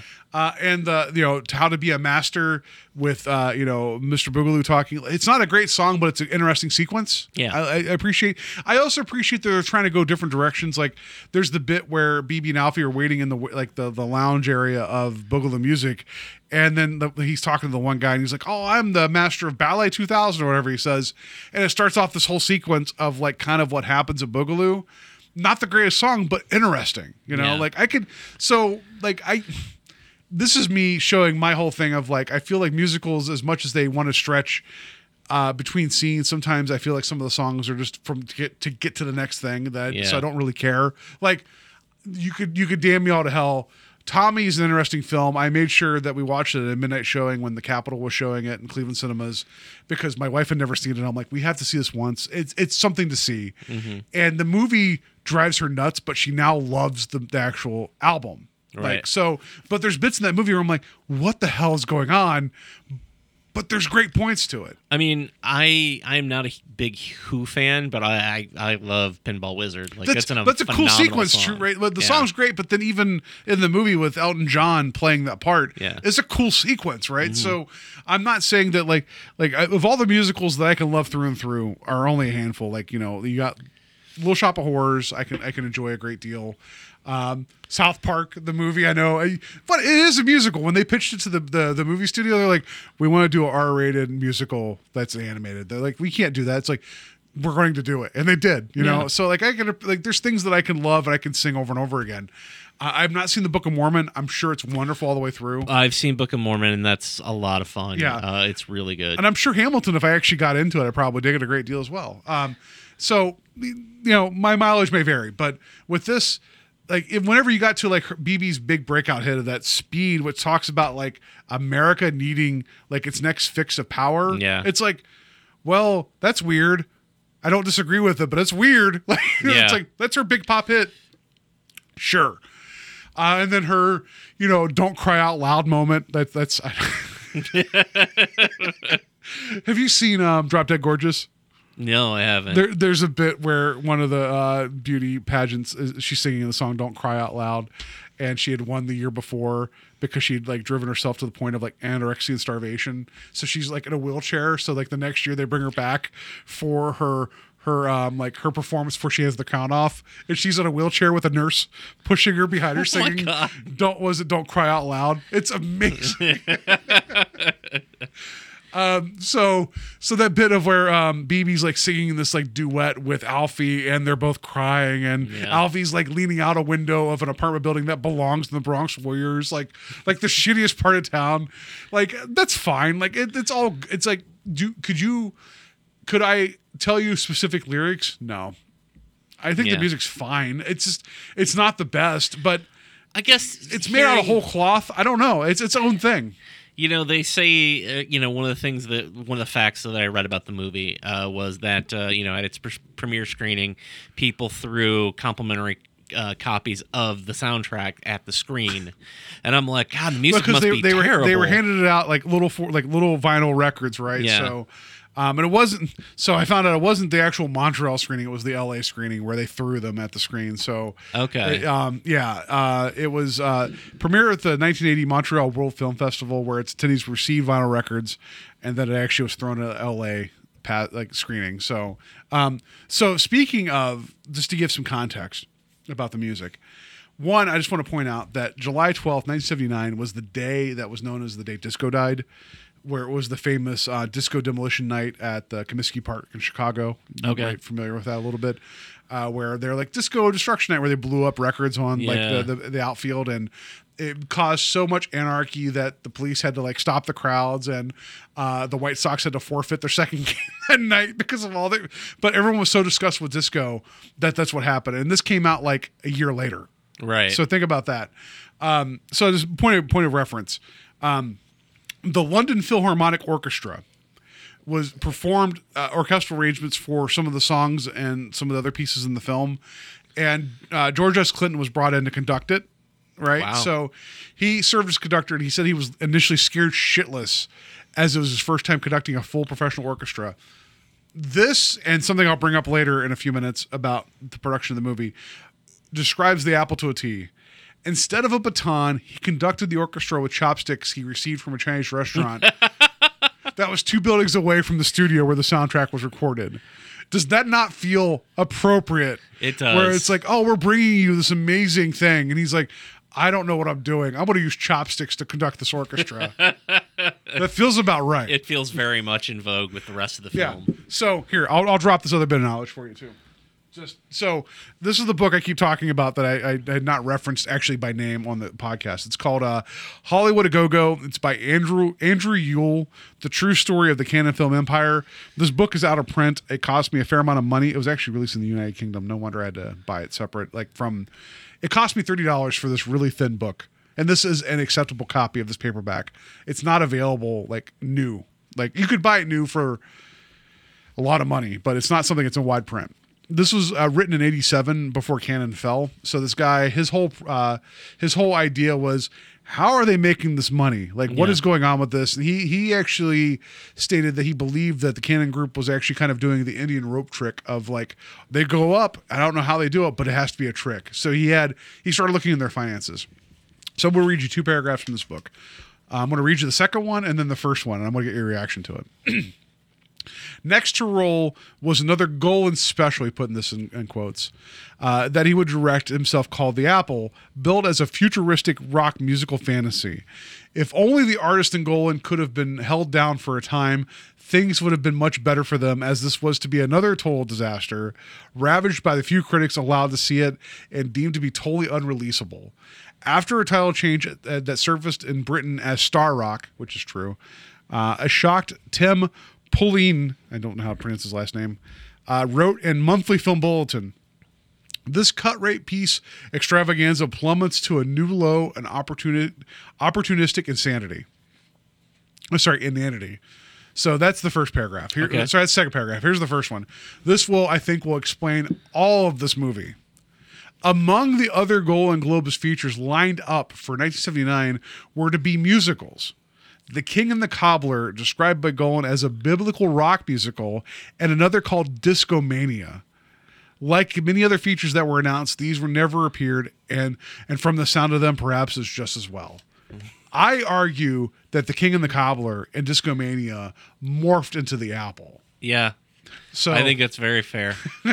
I read that and I was just mind blown. I mean, and that's the thing, they were always trying to find, that thing to hook on to, and it's with Breakin', they sort of accidentally fell into, what would soon become a big craze in America. What was the sequel called, though? Well, it was Electric Boogaloo. The name was still in his head. It's just one of those things where it's all right, well, this didn't work. We're going to have Boogaloo still in here. Yeah. The tiger may show up again, and we don't know. Yeah. No, I do find it fascinating that, no matter what he touched, there were certain aspects that just kept creeping into his showing work. up, right? So I'm kind of surprised there wasn't a musical song in Over the Top Now. I mean, meet me halfway across the sky, right? So Nigel Lithgow and Ken Warwick, who are the choreographers for The Apple, he said they described making The Apple as really, really depressing on some days and very, very stressful, adding that most of the cast and crew didn't really like the script. I mean, we really didn't.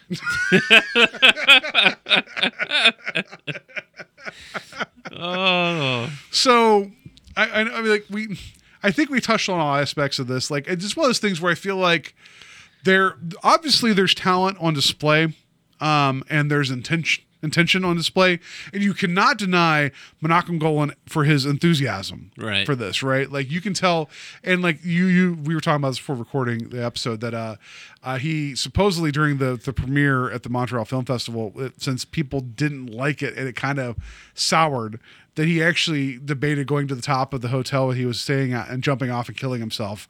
I think that's hyperbole. I think that he was just I'm so sad I could kill myself. I really don't think he considered it, because I'm sure he was waiting for somebody to sweep in and be like, no, you could, this is a good movie, Menachem. It's fine.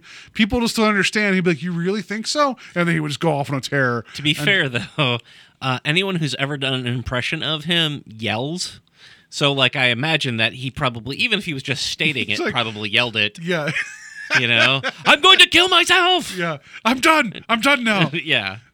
So it's interesting to note that after this film came out and did not make, so he kept finding more and more money for it. By the way, like it was originally had a budget of $4 million, and he would kind of come back and find another million and find another million, and it was like one of those things where it's like, well, how much bigger are you going to make this? Because the intention isn't like the scope wasn't that big to begin with, and he kept adding money. So of course you want to show it on the screen. So Yeah.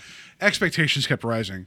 This was not a successful film for Cannon, which this, among other things, led to them having problems where they ran into financial dire straits, where Menachem Golan and Yoram Globus stepped in to buy a majority share of the studio. So he didn't do this on purpose. I know he did not mean to cause Cannon to collapse to Right. where they would buy it, but this is one of the last legs they had to stand on, was this film that led to them buying Cannon and getting an owner, like a majority ownership of it. So interesting that his vision, his enthusiasm, and his ability to get like funding caused this bomb that they then saw the opportunity to be like, because they actually wanted to buy United Artists at the time, but United Artists had that was too big, so they couldn't buy that. Oh my God! Can you imagine if they'd have bought United Artists? Well, the funny thing, the United Artists was started by Charlie Chaplin, Douglas Fairbanks, and there's some other people involved, and I cannot remember their names. They wanted to break away from the studio system and actually make their own films. So you kind of appreciate the spirit where they're like, we should buy United Artists. But then it's like they never put out, I mean, I guess we'll see as we go over the course of the year, like high quality films. Like, I mean, and there's going to be, I'm sure we're going to find other stuff that we enjoy, but I feel like United Artists' trajectory and aim was higher than Cannon ever was. Yeah. But you can see why they wanted to approach it, but they also believed that having Cannon as a name was one of those things that would give them immediate like Western credibility. And I can't disagree with that. You know, so because before this, their biggest draws were their Lemon Popsicle films, and they did the movie that would inspire Fiddler on the Roof. I forget the name of the movie off the top of my head. Tevye and His Sons, I think. So they had success, but it was always localized to Israel and Europe. They knew that America was the way to go, and this was their attempt at making an American film. And you talked about it earlier. That did not quite translate as well. And yeah, I just feel like had this movie actually had maybe another 20 minutes on the back end to kind of fluff out like the conflict and the resolution, it wouldn't still be great, but it would have probably a better landing amongst the critical review. But it doesn't. It just stops, and that's the end of the movie. You know, I mean, what's interesting to me is that the movie is filled with songs. Like, I was saying earlier that, like, I would get annoyed when, you know, there'd be 5 minutes of dialogue and then another song, you know, in any musical. This, I feel like there's even less time frames between actual, like, dialogue and music. Just looking at it, you know, structurally, you know, they could have filmed things that could have explained Mr. Tops. They could have, that didn't have to be in song. Like, they could have done certain things that could be like, well, we just don't have a song in this scene. That's fine. There's 11 other songs in this movie, or however many songs there were. Like, you know, I don't know that I've ever seen a musical and felt like that needed another song, or it needed, if anything, it always felt like I could have done with less songs. But, you know, I don't know, like there's, and maybe it's the fact that, you know, he was taking control of the project as a writer as well, and maybe that's where it really fell apart. Maybe it would have benefited from either those two just taking control of the project and trying to fix the narrative, or bringing in, you know, and I'm trying to think of like who would be like a top screenwriter at the time. Whoever at that time would have been like, you know, the fix-it man, I guess, you know, in a lot of ways. Yeah, I don't know. Like, you're right. I feel like it's one of those things where he wanted to do it his way, and, you know, hell or high water, it was going to happen. I'm trying to think of ways to fix the movie, and it's not, you know. So, it's a fool's errand. As much as I joke about Lucas not having people telling him no, I feel like everybody told Menachem Golan no. He just didn't listen. So I feel like there's a difference there. I feel like his enthusiasm and his like, we're just going to do this. It's like, I don't know. It's just, It is what it just. Yeah. He was driven, and we're going to find this probably more as we go along. I know some of the movies we're going to be covering in the year of Canada definitely were not directed by him, but obviously greenlit. So we're going to see how some of this goes, right? So, and I feel like maybe Over the Top Later is something we need to revisit because he directed that film as well. Yeah. So other notes I just want to bring up here. Just one thing, the joke about the BB and Alfie being from Moose Jaw, Canada, was kind of funny. Like they kept bringing it up. Where it's like they're from Moose Jaw. I thought that was funny. Someone says nostalgia is dangerous. That's fair. Yeah. 1994 tapes are just tinier. Like they're not the full size. Mr. Boogaloo is multilingual. I want to point that out. Whenever the press was talking to him, I thought that was interesting. Oh yeah. I said spoiler alert on the car because the spoiler of that car was huge. The one car. Let's see here. Even dog faces can dance is what I wrote the hell sequence. Like some of the there was the one where it was the double face on the person. That was creepy. That was looking. impressive. Yeah, Yeah, it was really creepy. Let's see here. BIM is everything. I wrote like how Amazon is now. I wrote Coke is doing okay though. Did you notice Coke was pretty high? Which was funny because I was like, oh, I wonder if they got money from Coke. Yeah. But like, there's a scene like I don't know on the production line. It was like for like a second of them, all the people working on the production line are all dancing and Coke is running across. But there's Laverne a and Shirley scene like right after that where somebody's drinking Pepsi. So I was like, oh well. I didn't notice that. That's funny. Yeah. And I wrote dance cops because they all broke it out in the dance. Like the purge happens for an hour because cops are dancing is what happens. Soulful song and black leather and spikes. Yeah. Drag orgy is what I wrote because whenever Alfie first walked in, every person was in drag. I mean, I'm not judging, but they made it a point to show it. I also wrote during the orgy song, looks like the sexiest mattress outlet ever. That's what I wrote. Park children, filthy hippies. That seems fair. The Pandy making her turn towards being a good person doesn't make sense. Hobo Jesus is kind of buff. I talked about that earlier. Was it they have a kid and they're now hippie folk? Question mark while watching it. Space car? Question mark I wrote. And this is a joke from my wife. She called the car the 1994 Chrysler, as in Chrysler. That's pretty good. Yeah, and also, what was it? Let's see here. I'll have a bowl of champagne. I wrote earlier. Whatever they're handing. Yeah. What was with that? I'll have a glass of champagne. It's like a bowl. It's like a serving bowl full of champagne. Well, like they sell those like novelty wine glasses that are like literally the big ones. Yeah. It's like she's it like felt no, like that. Yeah. So, yeah. All right. So we're gonna get to. I feel like we're done with this. So we're done with the Apple, but we're not done. Yeah, we're done. Yeah. So this is something we need to figure out going forward. So we had things we talked about at the end of the year, the knockoff about the ATOR scale and things. So should we use the Apple as a baseline of if we liked it more or less than the Apple? I think why not? I think that's fair. Okay. Because I don't think that there. I don't know. I don't think there's going to be something that we're going to like less, but possibly. Maybe. I don't know. Because it wasn't like we outright hated this. I didn't hate this movie. I did not. So I did not. But so my recommendation is check out The Phantom of the Paradise. My recommendation is try to find, and this is going to be hard to find anybody listening that is in America, but you can find it elsewhere. Voyage of the Rock Aliens, which is a little later in the 80s. It's a musical. It's goofy as hell, but it's a lot of fun. Steve will eventually watch Voyage of the Rock Aliens. Yeah, I have a copy and have not watched it yet. So I feel like there's other fun, weird musicals that are out there. So, do I regret watching this film? No. So I will quote friend of the show and my co-host on Strange Highways, Kevin, who was on for our talk about Electric Boogaloo. He said to me after a few drinks, he said, "I like the Apple. I will never own the Apple." So I will say, I like the Apple. I unfortunately own the Apple. My wife loves this movie though, and but it's also frustrating. So there's something to be said for I will always appreciate the swing and the miss versus the non-swing at all. Yeah. So there is something here that there is a charm to it. And there are moments of I can see what they're going for, but then it just runs right into the rut and it just falls apart. That's all. There is an idea here It's just not translated well. Yeah, I don't think this film qualifies for this description, but I think it was Tarantino who was describing a movie once, and I don't remember which film it was, but he called it a beautiful mess. Mm-hmm. And like, this is an interesting mess. I often describe, say, for instance, Star Trek: The Motion Picture is a beautiful mess. Mm-hmm.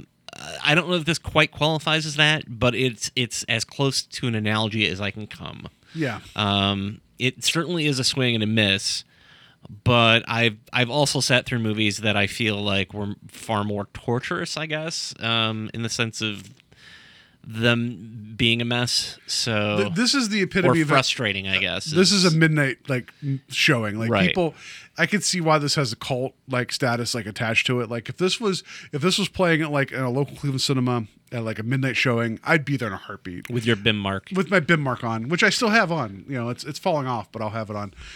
So I would support that. I would support that. This and people, you know, it's just because something isn't successful isn't worth giving your time to, you know, right. Like that's, and I think that this is one of those things where you just be like, what just happened? That is the epitome of this film. So I enjoyed it. I'm sure I'll see it again eventually just because we own it now, you know, like, and cause, what was it? Shout Factory, I think, or somebody re-released Kino Lorber, which is a European label. They put out a lot of interesting stuff. And this is one of them. It's worth watching. So we'll say this will be our baseline for the whole year. So then I guess two other questions will come up with. One, would you recommend this to others? I would, but I would do it with, again, I guess this also goes back to a lot of what we did with the Year of the Knockoff. It would depend on who I'm recommending it to. Because I would give out, not even cautionary, but like I there's certain people that I could say like, that I know that I would be like, oh, watch this. And give them examples and be like, this is what you're in for. There are other people who I know would not get this on any level, so I would not recommend it to them. I think it's a very special, I don't want to say crowd that you're. Well, it's kind of the same thing. Like whenever I kept like asking you to go see a Neil Breen film, it's right. Like more like I know you're already like kind of like I'm ready for weird and something doesn't make sense. And again, this film is as much as it makes a hard right turn and the ending doesn't make sense, it's much more approachable than some of the more oddball stuff that you and I have talked about. So yeah, if someone's already kind of like their toes are in the water, they're geared for this kind of thing. Yeah. Yeah, this is not something I would go in blind if I couldn't read somebody. Like, it would be one of those things where it's like, if I already kind of got a vibe of what someone's willing to put up with, then absolutely I'd recommend The Apple. Yeah. So, I don't know. Like, how do we give this a rating? Is this out of like out of 5, out of 10, out of 5 apples? I don't know. Are we creating an Apple scale? I guess, are we creating an Apple scale? I don't know if we're creating an Apple scale. I just feel like we need to have a couple things for baseline from going forward. Like, because the next movie we're doing is Enter the Ninja, which pretty sure there's no apples in that, but one Franco Nero is in it. So, how many cannons? How many cannons or monocums? Monocums. On the monocum index. How do we feel? Do we feel like this is very monocum? Do we feel like this is like a 100% monocum? Obviously, he directed the film. I feel like if I ever have to write a science fiction story, I'm throwing the monocum index in there. We're going to do the monocum index on a scale of it's okay. We'll do the 0 monocum up to 100 monocum of like it's pure balls out crazy. But there's intent and creative passion. I don't know. I feel like I'm giving a Conan O'Brien scale. Right. Like he'll rate video, like he did the thing where he's the lazy gamer and he'll like give like scales for games. His scales make no sense. Like, he's like on a scale of it was okay to I don't know how I feel about it. I give it it's an all right. Like you're like, how's that right? I don't understand it. So on the monocum index, I would give this because the ending, because there's no creation bit that's talked about, I'm going to give it an 85 on the monocum index because I feel like had we seen dinosaurs falling apart, God creating, Alfie and a tiger running away, it'd be 100%. It'd be a 100% on the monocum index. So I'm trying to figure out how I'm going to measure other films up against this. So, because I don't want to go too high with it. I mean, I feel like an 85, you've only got 15 more points to go. That's fair. I've set the bar. It's going to be set skewed. the bar high. It's going to be horribly skewed as I go on for Because the year. I kind of feel like just knowing what Enter the Ninja is, it's already going to be better than an 85. So should I back it down to like a 75, Menachem? I mean, you can keep your rating as it is, but I'm going to say that I'm probably going to put it somewhere. We'll say like a 65. Okay. Whoa, you're giving it a D plus out of 100. Yeah. Okay. So what's a solid C? Like a 72? 72. A 72 on the Menachem Index. I'm giving it 85. It's crazy enough, but it just doesn't hold together. That's fair. All right. So that's going to do it for the Apple. May we never speak of it again until we talk about the next film, because I'm sure we'll use our Apple Index, our Apple rating, and our Menachem Index. I like this. This will be fun. Yeah, so that's going to do it for this talk. If you guys have any interest in the Apple, just come over to my house. I'll show it to you. It's fine. If not, you can find it for less than $20 online, DVD and Blu-ray. Like it's, you could buy it. You may not. It's up to you if you guys want to take that chance. I say, if you know me, I'll be more than happy to let you borrow it. If not, then just go ahead and buy it and then show it to other people. You'll get your money's worth. I really don't understand why this film isn't streaming. Like there could be revenue coming off of it. Yeah. Like even if you throw it up for a $1.99 rental on iTunes or Vudu or whatever. Like you're still making money off of it. Because MGM has the rights to this now because of what happened with the collapse of Canon. And that brings me to the final point I was going to make with this. I feel like this is something that could be revisited if I keep seeing ads for this Friends musical that's playing in like around locally. Like people have made a musical out. It's like, I don't care. I know it sounds bad. It's like great. Could you be any less interested? Yeah, you're right. Like I don't know. Was it Chicken Duck? Wasn't it the whole thing? They had like the chicken and the duck in the one apartment. That was yes. Yeah. I don't care. I really do not care. So, but if they're going to turn that into a musical, I feel like the Apple could be brought out as a live show. If someone looked at the notes at the intention of what was supposed to be, and maybe make one or two more songs that bridge things, this could be a fun live show. It could be a fun revival, done with care and consideration, and it could be an oddball. Like I think it could be a lot of fun. I mean, even though I can say that my intent is probably to not watch the Apple, at least not alone ever again. Like if I'm at a party and somebody's like, "Oh my God, you got to see this crazy movie," and like it's a group of friends watching it, I would totally sit through it. But with that in mind, if it was a musical, I'd probably go see it. Yeah, why not, right? And I'm not a musical guy, but if somebody was like, "Oh, I mean, it's with your hilarious. pedigree though, like Yes. you'd be like, I don't know how I feel about the blocking. When So missed their mark. I would have definitely have handled the orgy song differently. Let me tell you how I did it in The Music Man. Yeah. That's. I feel like this is something that, like, really, how much can the rights be? Yeah, that's true. And everything else is being remade, so why not the Apple? So I feel like it could be remade, or maybe even do a tongue in cheek, like you keep talking about The Simpsons with the monorail thing. Like, you could do something like this where it's more breaking the fourth wall and have a lot of fun with it. I'm sure. But all right, anyway. So that's going to do it for our talk about the Apple. You guys can find us on Facebook, where if you want to post your thoughts about the Apple, if you have not seen this or are now traumatized by our talk about it, and doing the BIM at the end, because if you do the BIM for the hour, that's what's required. You can find us on invasionthepodcast.com, which I will be writing about New Year's Evil, another Canon film that was released shortly after I believe that these guys purchased Canon. I know they were trying to do some of the similar genre things that were going on at the time. I've not seen the film, but I'll watch and I'll write about it, so we'll see how that goes. You can find us, I don't know, on Twitter, Invading Podcast. We're Invading Podcast Gmail, iTunes, Stitcher, Podbean, Google Music, wherever you find our podcast, rate and review us. And Steve, how can people find you separately? You can find me at the SaturdayNightSlasher.com, or you can check out my Etsy shop under the Art of the Slash on Etsy. And May 31st through June 2nd, I will be appearing at Retro Invasion Weekend in Westlake, Ohio. Yeah, so that'll be a lot of fun, and you can see Steve, Joe Bob Riggs. I mean, if you want to meet him, but you can meet Steve. You can Steve, meet me. Yes, in the flesh. yes. We'll have BIM marks available for everybody. I hope I remember that because I'll be like, here, have a piece of tape. They're like, what is it? It's your BIM mark if you want a freaking ticket. So. Next week on the show, we're going to be looking at a comic book. We're going to be looking at an arc, Death in the Family. Yes. Which is the death of a Robin. Yes. Or the death of the first, not the first Robin. Second Robin. It's second Robin. So Jason we'll be looking Todd. at Jason Todd. We'll talk about some of the history there and the comic itself. Steve, obviously, if you guys don't know, knows Batman, the character, and everything pretty well. So that'll be a lot of fun. Well, I mean, as much as killing a Robin can be fun. Yeah. It'll be an interesting discussion. We'll talk about some of the actual goings on that led up to that. Yeah, and there's some context that's going to go into that. Plus, it's the 80th anniversary of Batman this year, so we're probably going to be pretty heavy on Batman content, at least, Until I talk about Spider-Man. Until Paul's finally like, we've talked about Batman enough. No, yeah, we're done with him. So yeah, that's going to be next week. Hope you guys have a safe week. And in the meantime, you guys should just do the BIM.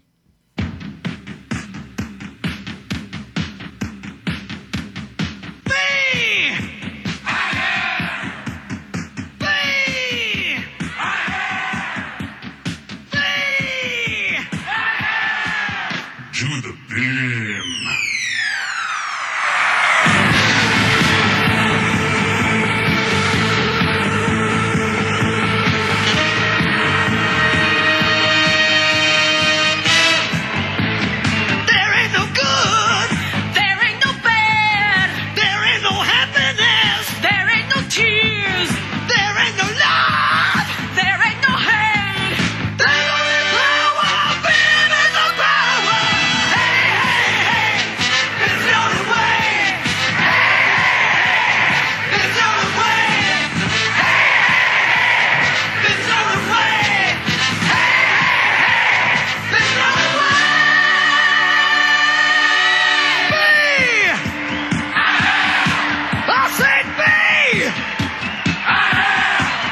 Do the BIM.